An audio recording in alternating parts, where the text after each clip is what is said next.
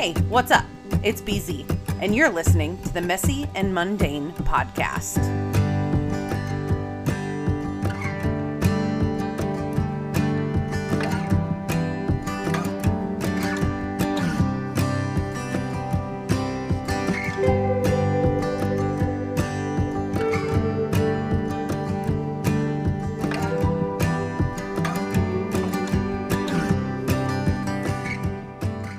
I'm back again. I figured I would be. Things are just rolling around in my head these days, and why not just make this podcast a living journal, basically?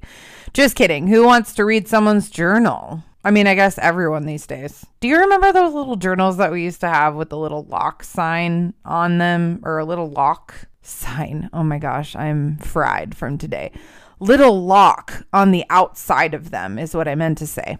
And remember when we thought that nobody would ever get into them? Those were like the shittiest locks of all time. And we still thought no one would look. But wasn't that the theme in like every teen girl movie where the best friend or the worst enemy either sees your journal or steals your journal and then basically makes copies and sends it to everyone in the entire school? Is that sort of thing over now? I mean, I am encroaching on the golden age of 35, so does that make me old? What are the kids into these days? I guess that's my thought of the day. First things first, I know everyone is dying to know how my first day of my new job went. I just texted a friend actually and answered her after she asked me, and that this was probably the best first day that I've ever had with anything. I'm not exaggerating. Tenfold is like basically what I imagine my mansion in heaven looking like and running like. Okay, so maybe God won't have a brewery as my mansion, but a girl can dream, right?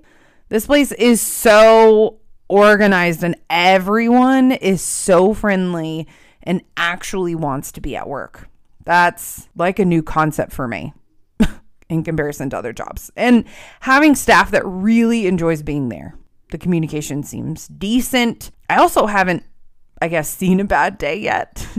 But first impressions, I have to say, definitely exceeded my expectations. So this place is so involved in the community and makes donations. They have regulars. The owners' hearts are so pure in wanting to give back to everyone around them. And I think it's amazing. They have live music 3 nights a week, and they even have comedy shows in the fall and winter.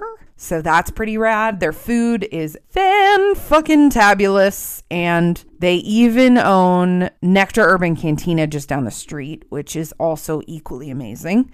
If anybody is listening to me right now, please go check out Tenfold Brewery in Donaldson, Tennessee, or their sister company, Nectar Urban Cantina. You will not be disappointed.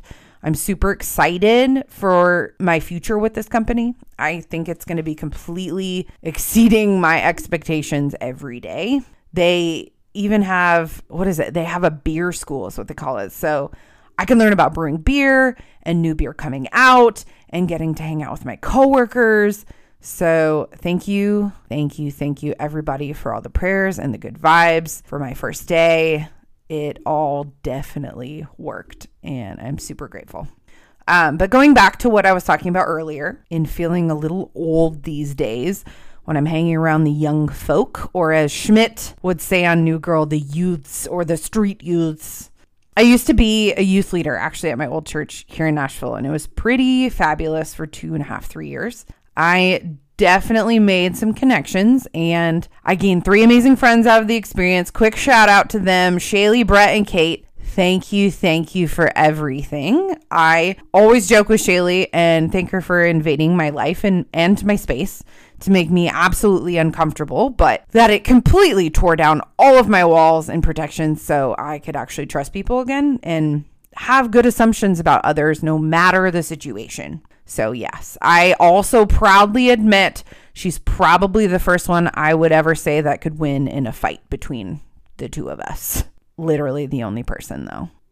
Brett, absolutely like another big brother in my life. And Kate, the sweet, sweet, tender friend in my life that cares oh so dearly about my feelings. I don't get to see them as much anymore or talk to them, but I definitely could pick up where I left off. So I love you guys. Thank you. I'm super grateful. I also gained one incredible goddaughter, Maylee. You're the shit, and I love you to the moon and back. I definitely have learned a lot from you, Maylee, and other teens there. What's cool, what's not cool, and some of the random shit in between. Back when I was growing up, we thought that using rad or groovy was outdated and things people said in the 70s. We said cool, that's sick, that's awesome, that sucks, that was the shit, or any variation. Nowadays, the Zoomers or the Gen Zers would say things like, that's fire. Other phrases would be something like, you're going to catch these hands soon if someone's upset, or if someone has gossip to share, someone's going to say, what's the tea? I am starting to feel old even at 35. I have a soon to be 14-year-old nephew, and he's using a lot of this language, and I'm super lost sometimes. The crazy thing about Zoomers is most of them grew up with a smartphone. Isn't that nuts? Most of them have no freaking clue what life is like without the internet. A lot of articles talk about Zoomers and how they're basically researchers because they have the interwebs, the World Wide Web at their fingertips, literally 24/7, which makes them very impatient people and very competitive.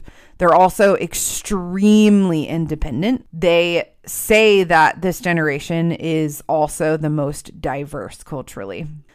Some of the teens have referenced some boomers or millennials as NPCs. Have you ever heard that term before? NPC? I didn't, but I kind of knew this from playing video games. Like an NPC is a computer character.